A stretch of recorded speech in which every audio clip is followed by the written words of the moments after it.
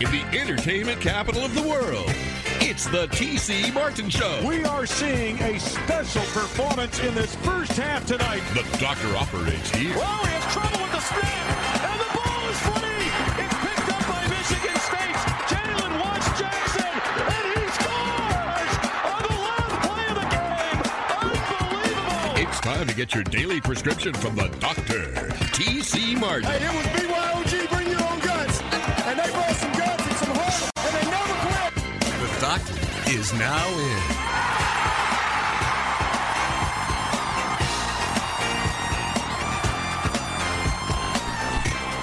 Off we go. It's the T.C. Martin Show coming your way live on a hump day. It's Wednesday.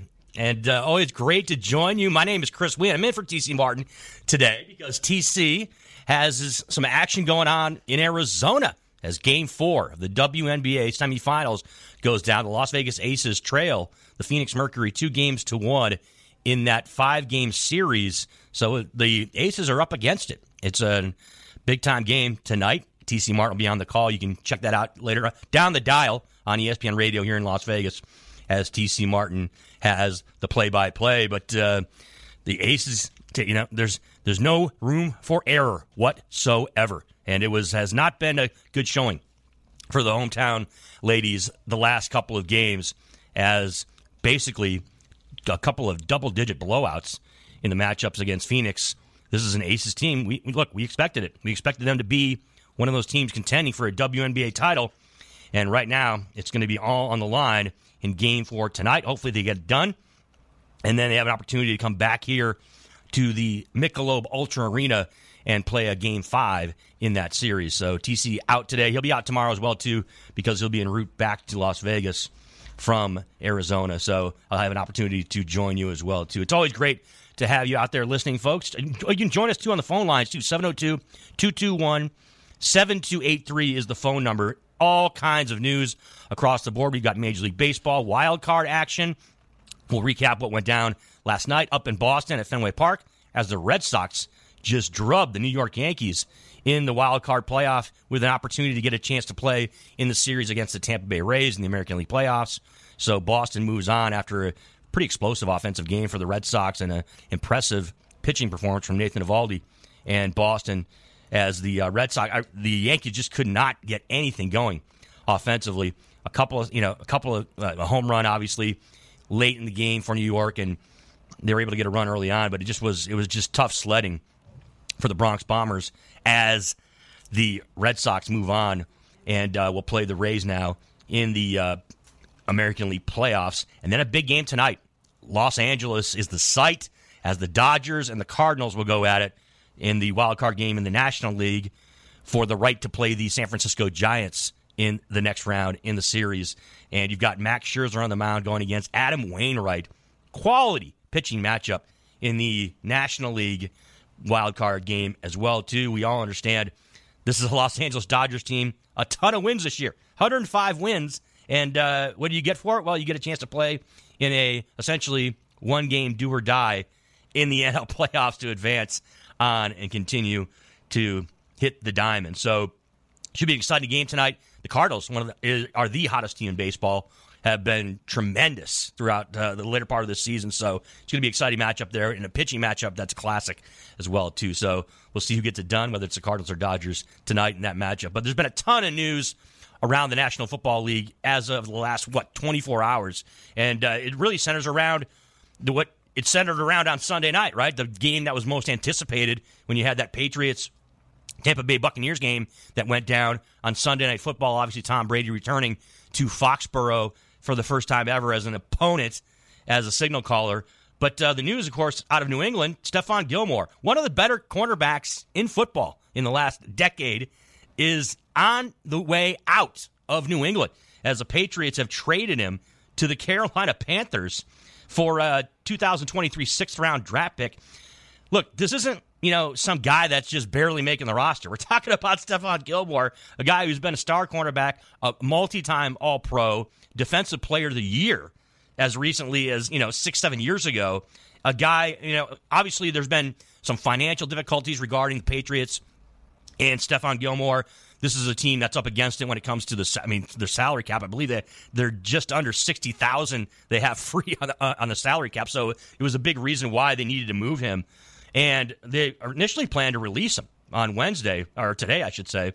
But a source told ESPN's Adam Schefter, ultimately they end up trading him and getting something for the 4-time Pro Bowler. So Gilmore and Bill Belichick, the Patriots head coach, both offered public goodbyes prior to the announced trade. And Gilmore was classy about it, right? Gilmore talked about his appreciation for working with the Patriots, his appreciation for the fans, his time there. Look, he won a Super Bowl there.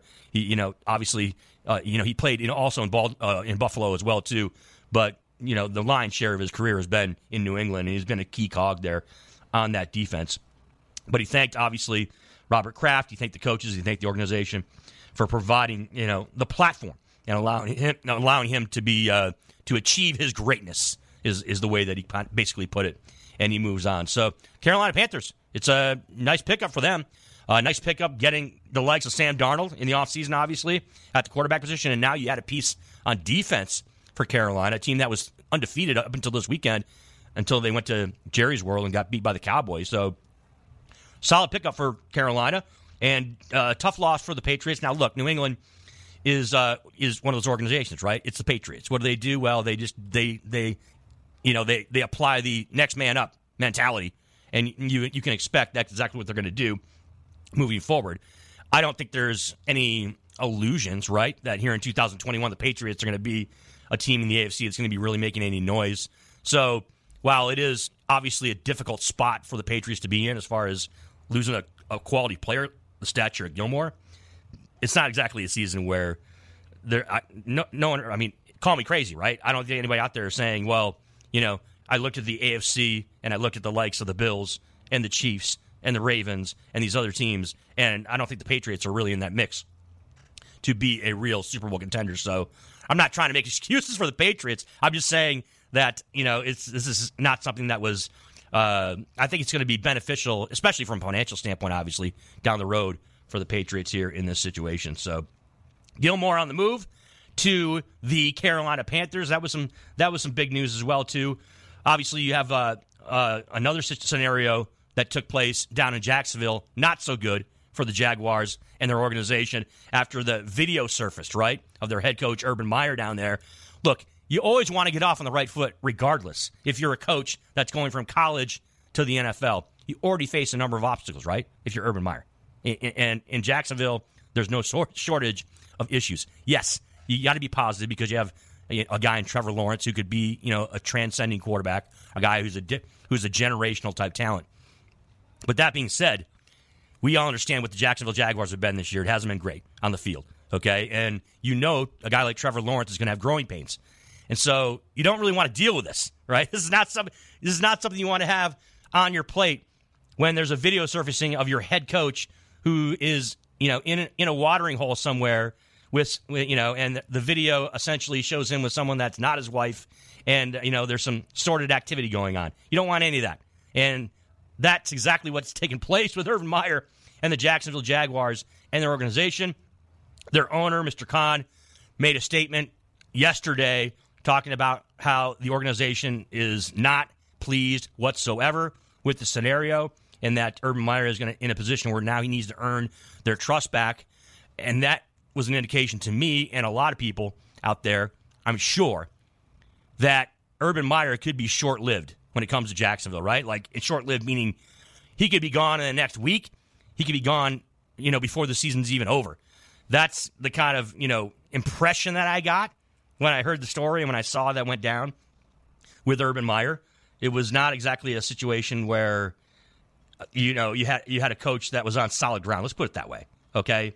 You absolutely looked at it like, okay, Khan is kind of setting things up here where he could absolutely pull the trigger and let him go. And while it would be mildly surprising, and it'd be, I'm sure in Jacksonville it would be initially a shock, it wouldn't be completely crazy, right? Because when you have your coach who's, in a restaurant in Columbus, Ohio, and making decisions that are not good, okay?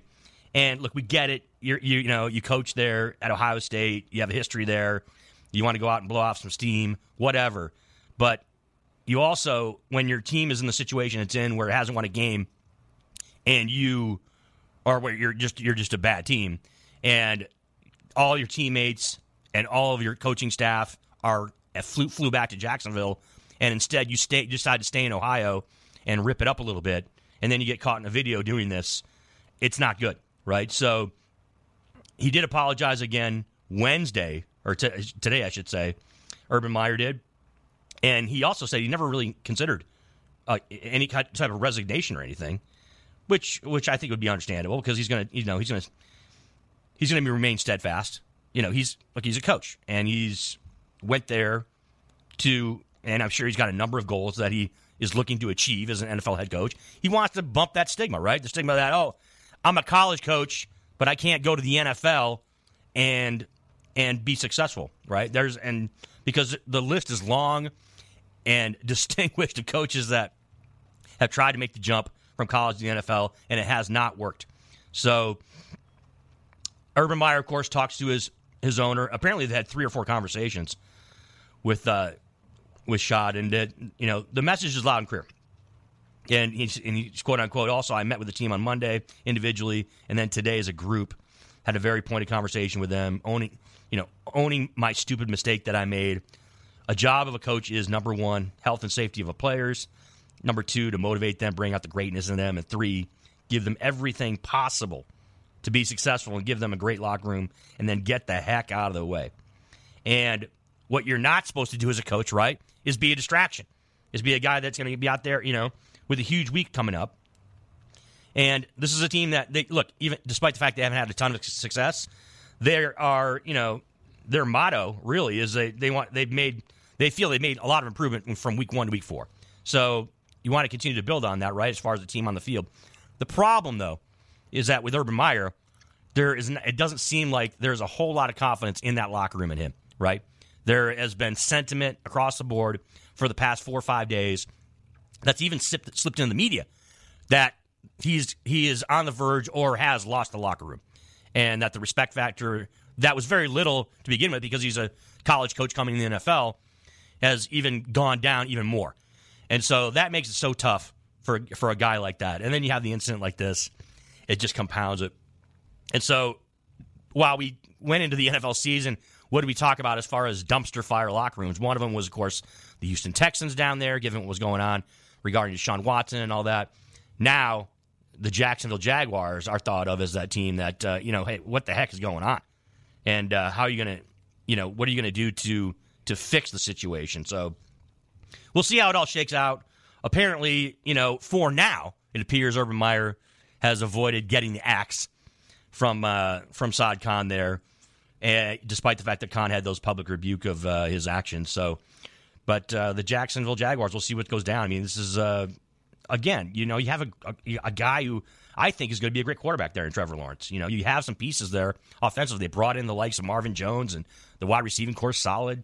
And even though Travis Etienne's out for the season, they have some pieces at running back as well, too, obviously, with James Robinson. So it's an intriguing team. And it's not exactly, look, they're not going to be any division threat there this season. But still, when you have a guy that's that touted as a quarterback prospect and as a guy who could be a franchise guy, it's still going to be worth noting and taking a look at. Also in the NFL, you had the story out of Chicago as the Chicago Bear quarterback situation. It's been much talked about.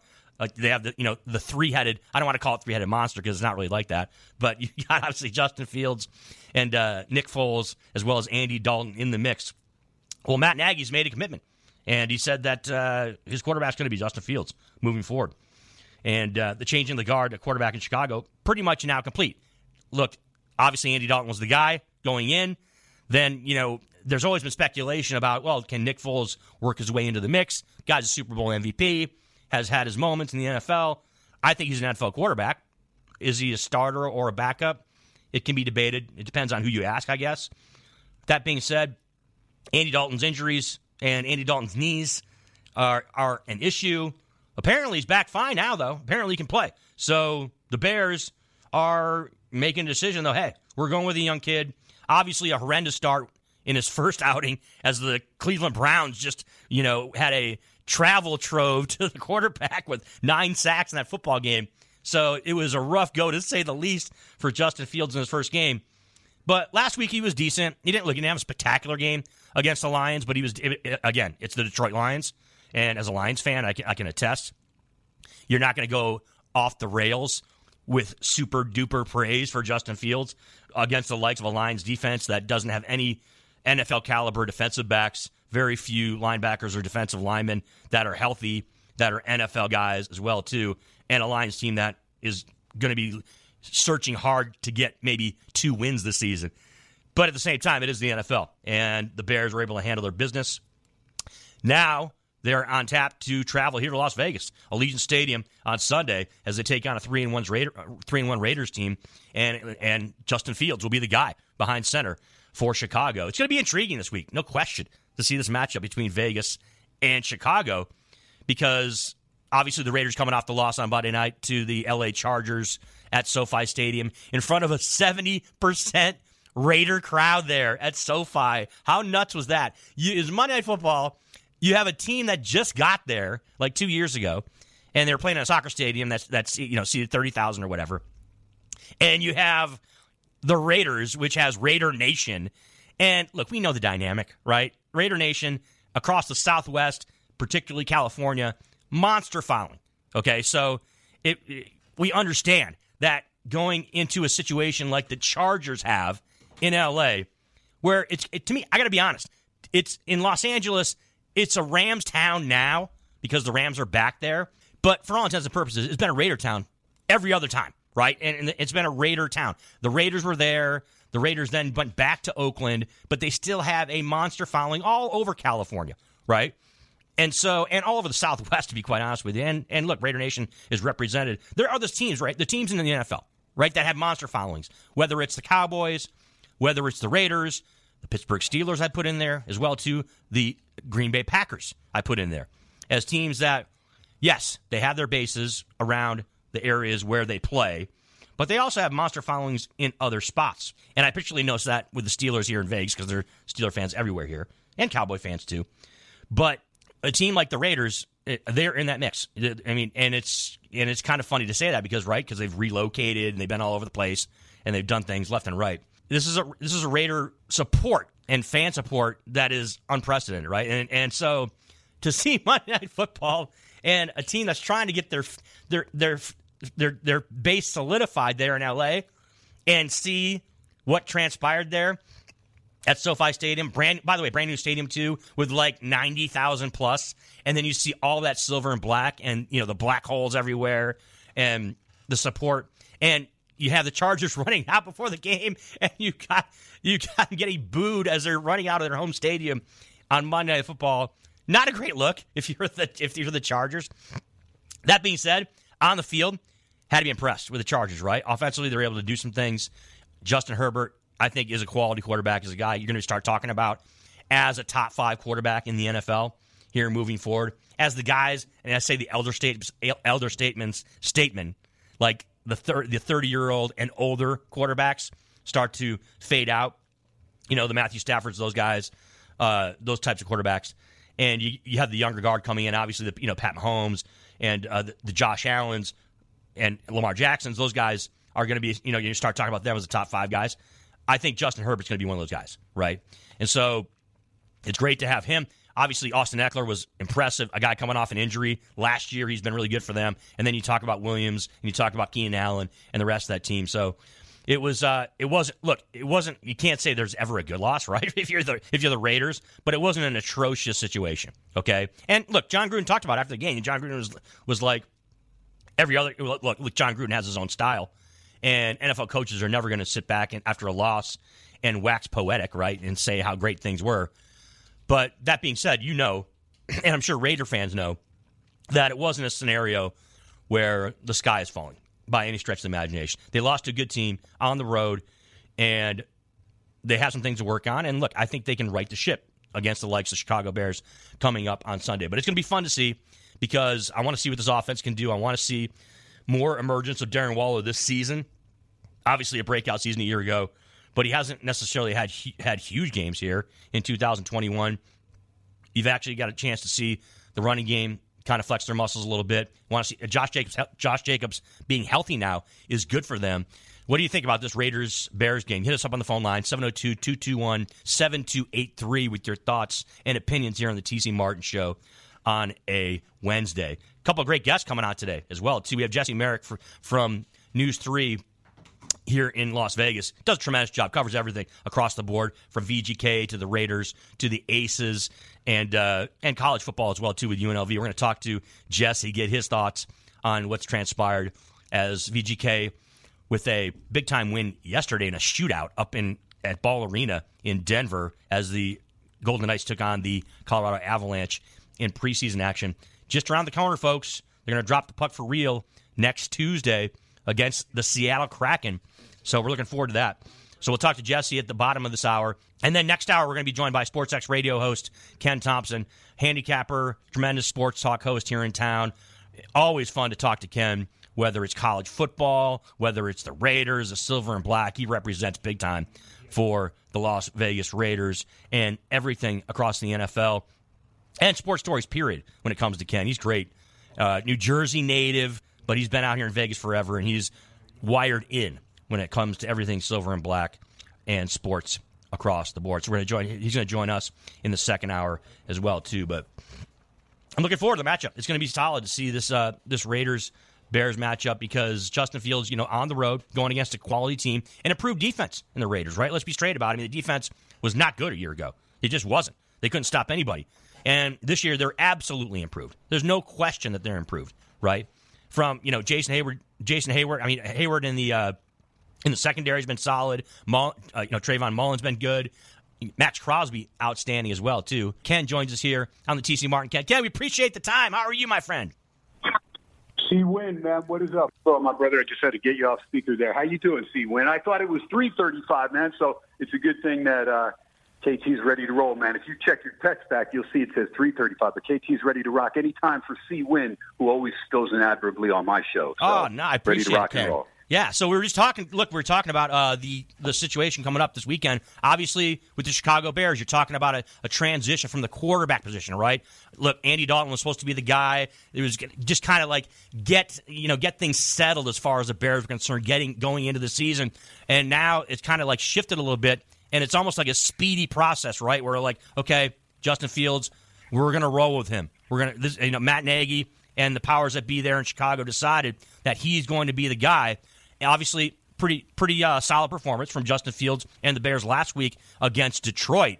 But now you have to go on the road against a team that is absolutely, not happy whatsoever because you're coming off a loss against the Chargers and you got to face, a much improved Raider defense. Your thoughts about the situation coming up this weekend here at Allegiant as the Bears come to town with Justin Fields as the signal caller for the guys from the Windy City?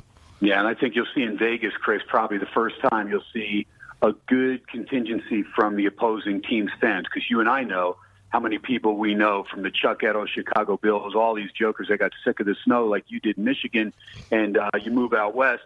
So there's a ton of Bears fans, and although there's a lot of football fans that may be on the fence or maybe didn't have a team, and so their allegiance to the Raiders, especially at Allegiant Stadium, would be imperative down the line. But there's Chicago Bear fans are traditional fans, and they are not going to give up their allegiance there to those Bears. So they are going to be there. They will be there in numbers, and they will pay handsome prices for those Raiders tickets. Raiders coming off the loss, so you may see some season ticket holders, foregoing this game and selling their tickets, which, I don't advise to do. I think the Raiders, even though off the short week, they showed me something in the second half, really in the third quarter, because they were getting pummeled. They had 53 yards of penalties and only 51 yards of offense at halftime. So it was an absolute joke.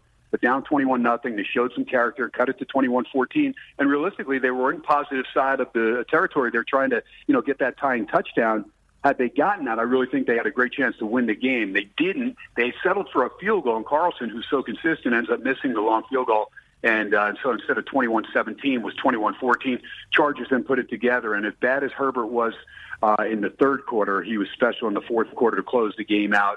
And, the Chargers, they deserve the game. Overall, they deserve the game. So I think a good eye-opener and a wake-up call for the Raiders. Look, you're 3-0 going into the game. You had 2 overtime victories. You're not as good as your record, but you still potentially could be and should be a postseason team if you can get through injuries and, get on a roll. So I really think it's imperative for the Raiders to win this game, win the next one in Denver if at all possible, but then beat Philly right before the bye. If they can take 2 out of 3 before the bye and be sitting at 5-2 after 7 weeks, they'll be okay. But this is a major game for them, especially because Chicago, like you said, comes off the win against Detroit. They've made Fields their guy now, so there's not going to be any controversy in that locker room. They're going to go forward and say, hey, let's go and see what we can do now that we know the kid's our quarterback.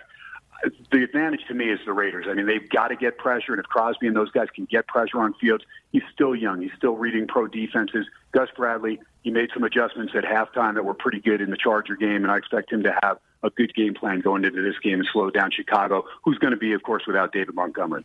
He's the SportsX radio host. Ken Thompson joining us here on the TC Martin Show. Does a tremendous job. Tune in to him every weekday, 8 to 10 p.m. Outstanding show from the storytelling, from the sports information, and they break down the games. You guys do everything over there. Outstanding. You brought up Montgomery, of course. Bears appear to have dodged a bullet, right? Because there was a thought that Montgomery might have torn his ACL. It appears now he's going to be out 4 to 5 weeks after having a solid game, by the way, against the Lions last week. So they're going to limit, obviously, going into this game against the Raiders a little bit short-handed offensively. But I want to ask you about the Raiders offense, right? Because this is a Raiders offense that's going to be we're going to be interested to see exactly what goes down. You see Josh Jacobs back, right, from the injury. We're going to try to get him more involved in the offense. John Gruden talked about some of the things that he wants to do. Your thoughts on this Raiders offense going in this matchup against the Bears defense?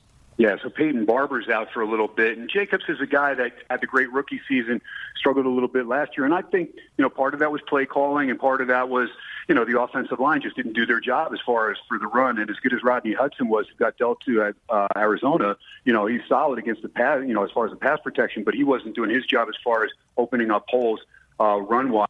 Sometimes I think the Raiders are so predictable on offense. I mean, if they do go out and throw the ball on first down, try and stretch the field a little bit, if it's incomplete, they'll come back and you can expect a conservative call on second down. I don't like that. My mentality is, look, if you're going to throw the ball on first down and it's incomplete, screw it, man. Go 2 more times, throw the ball. You need 1 10-yard completion in 3 downs to get that first down. And so many teams do that throughout history of football. If they go to say, hey, let's surprise them on first down. Let's throw the ball. Let's even go over the top, throw it deep. If it's incomplete, they come right back with a conservative run call to Jacobs, gain of 2. All of a sudden, you're 3rd and 8. You're in bad position there. And the Raiders are in bad position too often, as far as I'm concerned, and they shouldn't be. Derek Carr, to me, needs to be much more active on first down and set the Raiders up with 2nd and 2, 2nd and 3.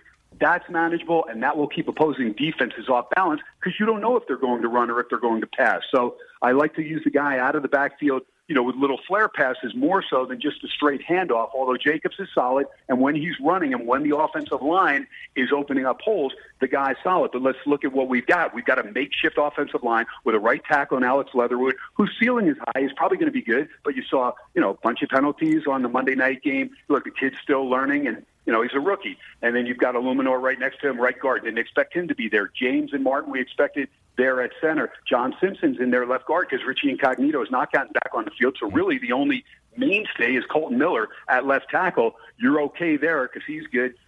Brian Edwards, Henry Ruggs III, to me, they've done their job. They've improved. Hunter Renfrow, a couple drops, but this guy's head's always in the game, came up with the touchdown and came up with the key special teams play on that tackle. So, guys got to step up. They've got to get the lead. They've got to get Derek Carr outside the tackle box. I'm not saying roll out and just take off and run, but get him outside the tackle box, give him that run-pass option, or where once he's outside the tackle box, he can throw the ball to the line of scrimmage. Even if he throws it 40 yards out of bounds, doesn't matter once you're outside that tackle box. You've got to put yourself in that position because Derek Carr's weakness over the years, Chris, and you know it and I know it, is he doesn't feel the blind side, and it's frustrating because you see the pocket collapse, and anytime there's pressure that comes up the middle, you see him just, most of the time just kind of go down, like I give. Well, I don't like that mentality. I want to see Derek Carr do what he did last year. Last year, he showed me some toughness and some grit. I know you don't have Mariota right now healthy to back him up, so it's Peterman's the guy. But at the end of the day, see Derek Moore passing the ball first few weeks. He was unbelievable, but I want to see him use his athleticism to get tackle butts. Ken Thompson joining us here live. Ken, we talked some silver and black, some Las Vegas Raiders getting set for Week 5 coming up this weekend as they're at Allegiant Stadium at home taking on the Chicago Bears. I had to get your take, KT, on what went down on Monday night from a fan standpoint, right? Because we looked at a brand spanking new stadium there in Los Angeles, SoFi. Great facility, outstanding. Had the strange, of course, lightning delay before the game and everything that went down. But I had to get your thoughts on, look, Raider Nation represented. You had the Chargers going out there, getting booed in the pregame introductions. It was just a strange scenario as someone who's a Lions fan, and it doesn't have a dog in the fight. How about that whole scenario that broke down in Los Angeles on Monday night? Yeah, and you know what? The Charger fans that were there, though, they were passionate. They made some noise. Yeah, I'd say probably 80% Raider fans, and I may be underestimating that. I knew a lot of friends and fans that were going to be there. The L.A. Raiders were there for 14 years, so yeah, those fans are passionate. It's an L.A. city, and that's why Kroenke, the Rams owner, did not want the Raiders to be that second tenant there in SoFi. He was okay with the Chargers, especially relocating from San Diego, because he knew L.A. would be a Rams town as opposed for those two teams. But if it's the Raiders that were in L.A., and a lot of folks speculated they would go, they would be, definitely would have taken that spot as the second team to share SoFi with the Rams, but the Rams just didn't want to do it. So Chargers up against it, but look at what happens now. You've got a young quarterback that's turning heads that, you see and say, wow, this team's going to be a solid franchise. So they're gaining the fans that aren't Rams fans that are going to migrate to the Chargers in that offense. Keenan Allen and then Mike Williams. I mean, they've got players, Austin Eckler.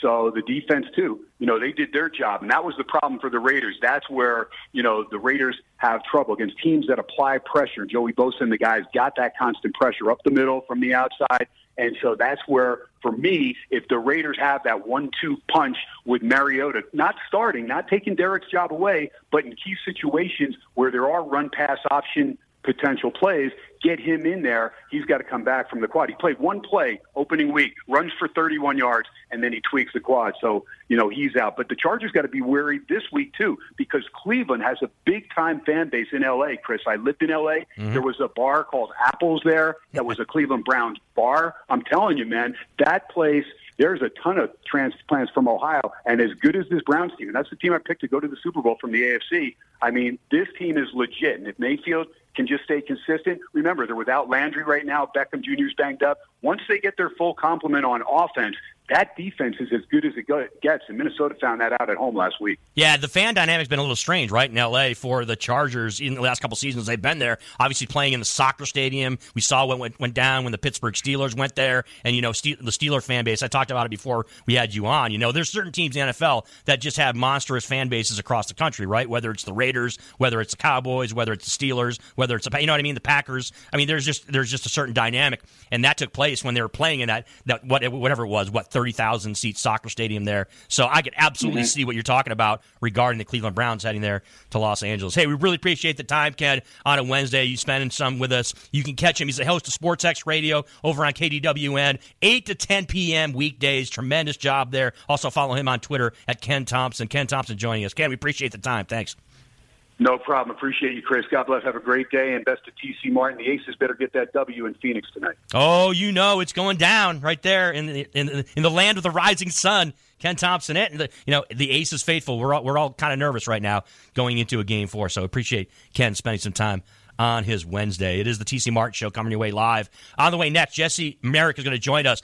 Outstanding sportscaster with News 3 here in Las Vegas. We're going to chop it up. Talk a little Raiders. Talk a little VGK. Talk a little bit about the Aces as well, too, as both Jesse and I have had a chance to cover this team in the playoffs and in the regular season, and we'll see what his opinions are going down. It's a Wednesday here. TC Martin Show coming your way live. We'll be back right after this. California.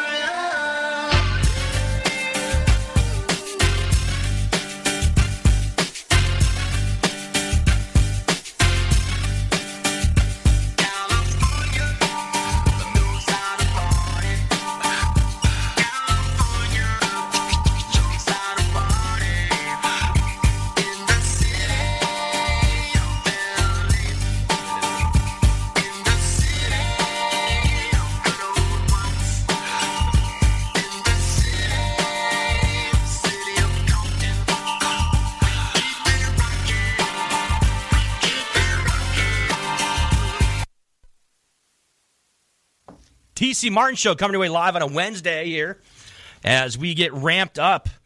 A lot of sports action across the board going down. We have Game 4 of the WNBA semifinals as the Las Vegas Aces are in Arizona to take on the Phoenix Mercury. Backs are up against it for this squad after 2 losses by double digits the last 2 games of this playoff. After getting the win in Game 1, a lot of optimism. And this is, look, let's be straight about it.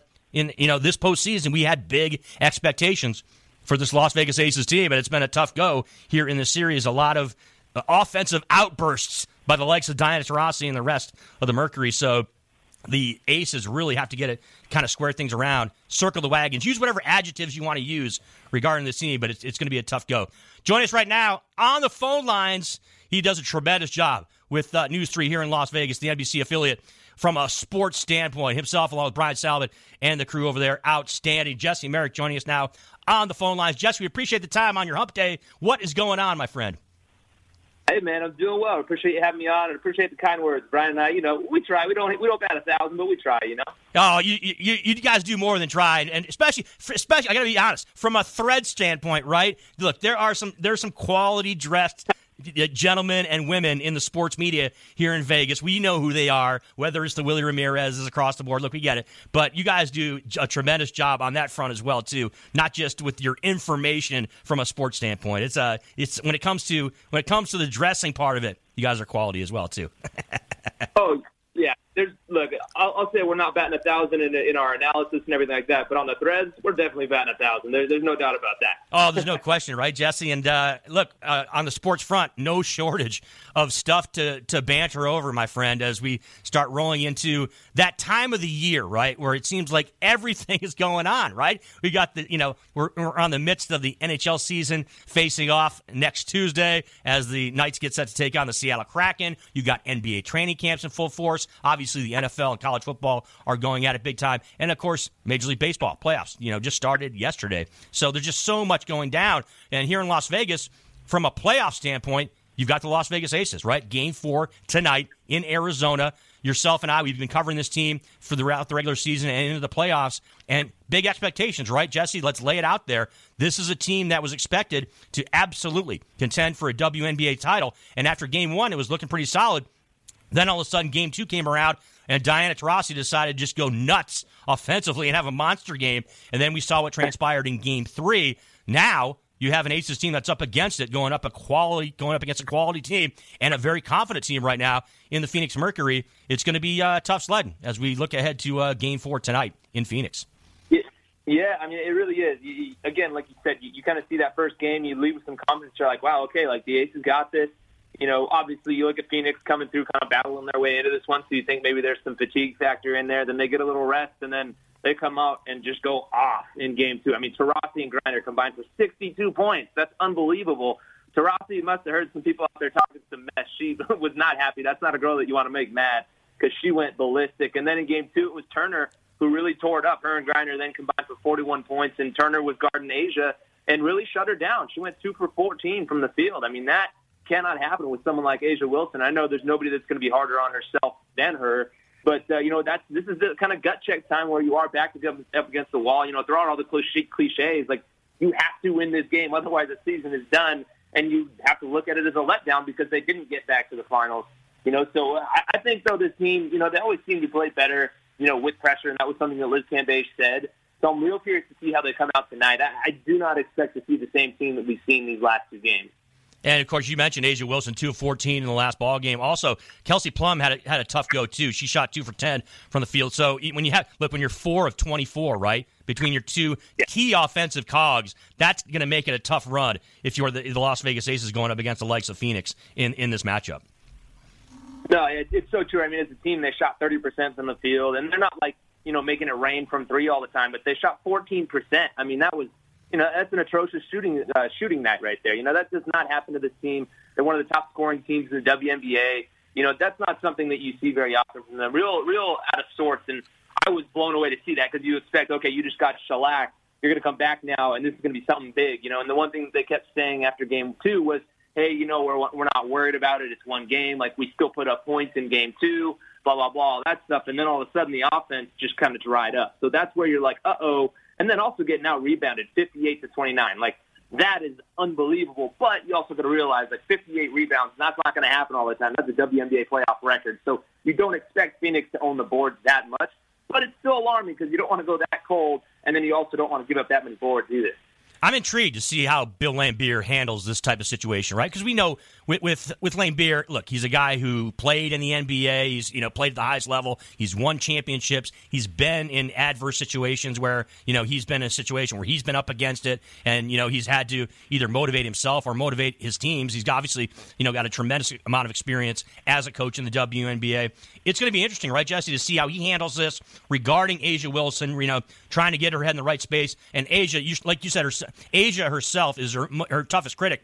But it is kind of strange how this has all worked out for her, because we saw the press conference after Game 2 where she was flat out honest about it, saying, look, there's no positives coming out of this game. And then you have a scenario where she's the reigning WNBA MVP. She's one of the key cogs on this team. You expect her to perform big time, and then you see what transpires in Game 3. It has to be a little bit concerning for the Aces faithful out there. Oh, 100%, because that's someone you look to lean on, especially given the fact that Liz is still making her way back from COVID, and that's something that's obviously been tough for her. We had her on Sports Night. Brian was talking to her, I believe, right before the playoffs started, and, she was saying how different things are, when you get to a series, that she was talking about, in 2019 when they were playing in the playoffs, making their run there. That, she said she was dead throughout the playoffs, really grinding, her legs were just done because it is different playing in a series. So imagine going, and that was when she was 100% healthy, had been going through the whole year, all that stuff. Imagine going through COVID and then having that hit. And then on the flip side with A'ja, think about it. She played half a season in the WNBA, then went overseas, went to the Olympics, won a gold medal, came back, had to get ready to go again, and then you dive back into, 2 weeks and the playoff starts. It's a grind. And I don't want to make excuses and say maybe they're kind of wearing down a bit, but it would look that way looking at it purely based off of the stats. But having said that, no matter how you're feeling, no matter what it is, for one game, season on the line, there's not so much really you have to say as a coach, I'd imagine, to just be like, hey, look, if we don't win, the season is over. So I'd imagine they'll be locked in. This is a team that we've seen that from. Slow starts have kind of plagued them. And, I hate to use the word immaturity because I don't think that's really what it is, but that's kind of what it seems like at times. I think in this situation, there's no way that you can avoid it, that you're just like, hey, look, we got to come out. Otherwise, we're going home. Season's over, and this is a letdown. So, I think they're going to come correct into this game and be locked in. And this one, I think, will probably be the best game of the series. It's the T.C. Martin Show here on a Wednesday. Jesse Merrick joining us, part of the sports team over at News 3 here in Las Vegas. Follow him at Jesse News 3 LV on Twitter.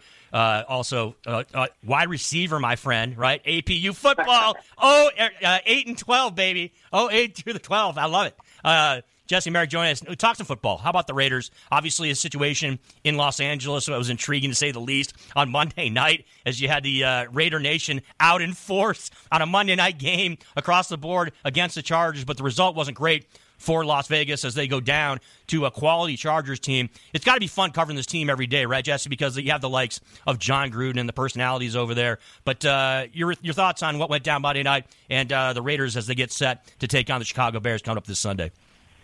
Yeah, it is a blast covering this team. The personalities that they have, they're awesome. You get to see some of these younger guys kind of start to come into their own as well. And then obviously just first year with fans in Vegas. That just, last year kind of just felt like it was a whatever year because fans weren't there. Now, it's for real. And so it's been fun. But yeah, that game in L.A., man, it was crazy to see Raider Nation kick it over. Obviously, we all knew that was going to happen, but to actually see it, that's got to be demoralizing if you're a Chargers fan, if you're a member of the Chargers. But then they come out to win the game, obviously.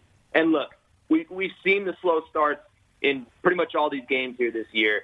It was only a matter of time till it caught up to them. The things you can point to is what they did in the second half in terms of only allowing 7 points to the Chargers offense in the second half, and then coming back and making it a game. Then it was, again, at the end of the day, it's your O-line, and that was one thing that we all had a question mark about leading into the year. And they've had some injuries there in an area that was already a question mark. So, it's just kind of those warts started to really show in this game against, an elite edge rusher and a guy like Bosa who had a little something to say about Derek Carr, and obviously he felt a certain kind of way about it as well. But the fact of the matter is the O-line is just not where it needs to be. And, again, these are guys that are working with a bit of a patchwork thing, but your guys, at center and at right tackle, Andre James and Alex Leatherwood, they gave up 8 pressures between the two of them. That just can't happen. You got to figure it out. Obviously, he's a rookie, Leatherwood, at right tackle, and he's, again, going up against Bosa, so cut him a break. But this can't happen with consistency that it has happened, because as you can see, it's going to ruin things offensively for this team. And you mentioned Derek Carr, and he had some comments today, and you actually tweeted them out regarding, his thoughts with as far as the offensive line is concerned, and also as far as handling a loss, right, and the way that they're going to deal with it, and the kind of process that they take as they try to move forward. And look, we want to turn the page, right, because you're taking on Chicago coming up this weekend, and the Bears are no pushover, right? I mean, defensively especially. So it was interesting what Derek had to say, right, Jesse, as far as the approach moving forward. Yeah, I mean, hey, he said it. He's like, it kind of pissed him off. And, if I'm Derek Carr, or if I'm a fan of the team, whoever, I think, being a little mad is a good thing. Play with that chip on your shoulder. Get it back on there. As much as you don't want to see the team lose a game, sometimes a loss can be the best thing, and it can make you really look in the mirror, kind of hit that reset button and get going. And it is a short week. Again, you mentioned against the Bears team that's got a good defense. They've got an edge rusher that Raiders fans and Coach Gruden know all about in Khalil Mack. Who's going to come in here and he's going to have a chip on his shoulder, and he's going to see what teams have managed to do to this O-line, and specifically what, Joey Bosa and this Chargers defense did to that O-line, and he's got to be licking his chops a bit. But at the end of the day, too, also you look at offensively for the Bears, they got Justin Fields, new QB1 in there. He looks better in his second start, but at the end of the day, he's still a rook. And what this Raiders defense has done and what they've looked like throughout the year and the way they've harassed quarterbacks, I think it's going to be fun to kind of watch both of these pass rushes go against these offensive lines and kind of see what happens there. And, hey, a key part of that pass rush, right, is absolutely Max Crosby. I've always had love for Max, being a Michigan guy myself, and he's also a guy from my neck of the woods. But he's absolutely, without question, I think, become the emotional leader, right, of that defense. And he's always great for a quote as well, too, as you were able to point out today as well. Look, when it comes to Max Crosby and this defense, they have absolutely improved, right? This is a defense that is not what it was a year ago, and from a productive standpoint, as well as just from an overall mental standpoint, right? I mean, this is just a different approach that we're looking at from the silver and black on the defensive side of the ball, right, Jesse? Oh, without a doubt. I mean, all offseason, all last year, the talk was, hey, if this team can just get defense that's like middle of the road, they're going to be okay. If they can generate a little bit of a pass rush, they're going to be okay because they put up points on offense. They do things so well on the offensive side of the ball. And then what we've seen this year, it's like, whoa, what the heck happened? It was a total 180. This defense is legit. This defensive line is legit. You've got Max Crosby, like you mentioned. He is 100% the emotional leader and just regular leader of this team, of this defense. I love covering this guy more than anything else. He's obviously got the work ethic. He was that guy last year when he had COVID in his backyard, beating up the palm trees, running D-line drills against those things to, stay in it. He is a lot of fun to cover. And he had 5 pressures in the game the other night. The sacks aren't necessarily always there for him, but that guy is making an impact every single play of these games. He's got a motor that's unbelievable. And the thing that's also crazy, I was talking to Eddie Pascal from the Raiders about it when we had him on Sports Night this week, and we were saying, we talked so much about Max, and isn't it wild that they bring in Yannick Ngakoue, and he's played very well too, but he almost, respectfully seems like an afterthought because of how good Max Crosby has come back. So it's been incredible to see what that kid has done, in his third year in the league now, as he continues that maturation process and really establishes himself as one of the better edge rushers in this league.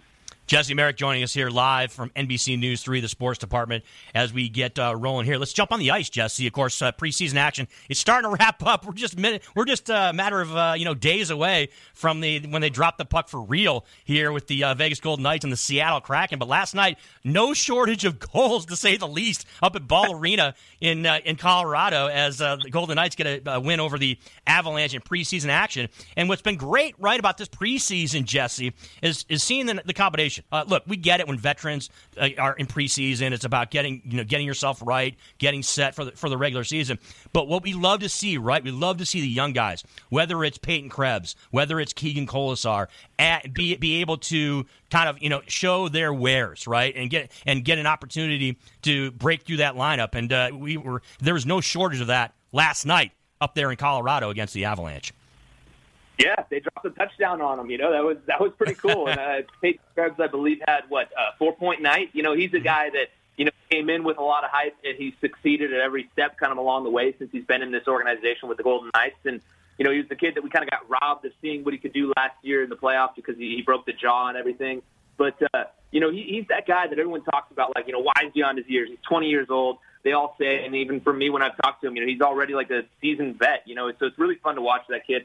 He's the guy that everyone is rooting for. With him, again, great to see him get those numbers last night. It's just kind of like a weird situation. You're like, okay, he's kind of battling for that spot on the fourth line there because the way things kind of match up, you get an idea of what these top three are going to look like, the top three lines will look like. So really on that fourth line, you're probably looking at Carrier, Waugh, and Colasar.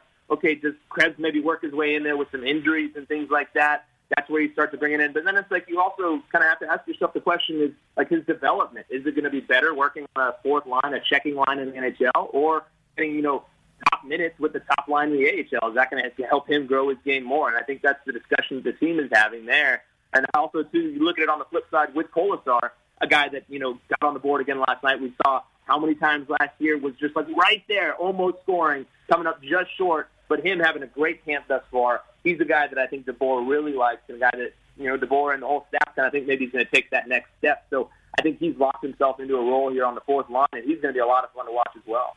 And it's going to be interesting to see how this whole, situation with Robin Leonard, right, and the NHL, the comments he made regarding medical malpractice, and see if, look, do you anticipate that this causes any type of issue as far as the team on the ice or in the locker room? It seems to me, look, especially from the player standpoint, the rest of his teammates, that's not really going to be an issue. Yeah, I don't think it is at all, and I think it was a really smart. I mean, one, I respect the heck out of Leonard for doing it and speaking out. Like, right. I love the fact that this guy says what's on his mind and isn't worried about it. That's a joy to cover. So many times guys won't talk about certain things. His honesty is great, and seeing that he's willing to fight for things, it's cool, and it's nice to see him have the security to where he feels like he can do that, and he gets the attention of the league. But having said that, I think maybe it was a measured thing that he did to get it done in the preseason before the season starts. So, to be honest, I'd be shocked if a week from now, if we're talking about it being a distraction, because I think, hey, he got the league's attention. They're going to be working with him and, try and work something out to make things better. So I think it was a smart move by him to do it in the preseason where, we can talk about it now. But come a week from now, we're going to be talking about that game against the Kraken and what this team is going to do. So I don't see that spilling over. And I think that was a smart move by him to do it when he did, and kind of get it under the rug and be like, hey, look, I got you guys' attention. Let's fix this thing now. A guy that we love to watch. He's a part of the sports team over there at News 3 Las Vegas, the NBC affiliate. Jesse Merrick joining us here on the TC Martin Show on a Wednesday. Jesse, we really appreciate you spending some time. Enjoy the rest of your weekend. Hey, we'll see if the Aces can get it done tonight and extend this season when it comes to the WNBA playoffs, my friend. For sure, brother. I hope they can. I'm not ready to see basketball season end just yet. I want to see at least one more game back in the house. So we'll see how it goes. And I might hit you up with one of my picks, my friend, tonight, so that you can go on the other side of it and make a little coin. I bet you can do it. Yeah, let's hope you're betting on Phoenix tonight. Huh? I bet you bet on Phoenix just so that it works out for everyone here in Vegas. You know the deal. All the Vegas faithful are just hoping that that's the case, so that then everybody wins in that type of scenario. But Jesse, we appreciate your time. Have a great day. All right. For sure, brother. You too. Appreciate the time. Thanks, Jesse. Jesse Merrick from NBC News 3 here in Las Vegas. Guy does a great job. Always see him around town when it comes to coverage across the board, whether it's UNLV, obviously VGK, Raiders, and the Las Vegas Aces, and more. So it's the TC Martin Show coming your way live on a Wednesday. Almost 1 hour in the books here. You got another hour to come as we'll be diving much more into some college football as well, too, along with the NFL. What our predictions are coming up. Hey, Week 5, it kicks off tomorrow night with a quality matchup. Rams-Seahawks tomorrow night for Thursday Night Football. So we certainly have a lot to banter about. My name's Chris Winn. I'm in for TC Martin today on your Wednesday. Much more to come on the way next. Stay with us, everybody.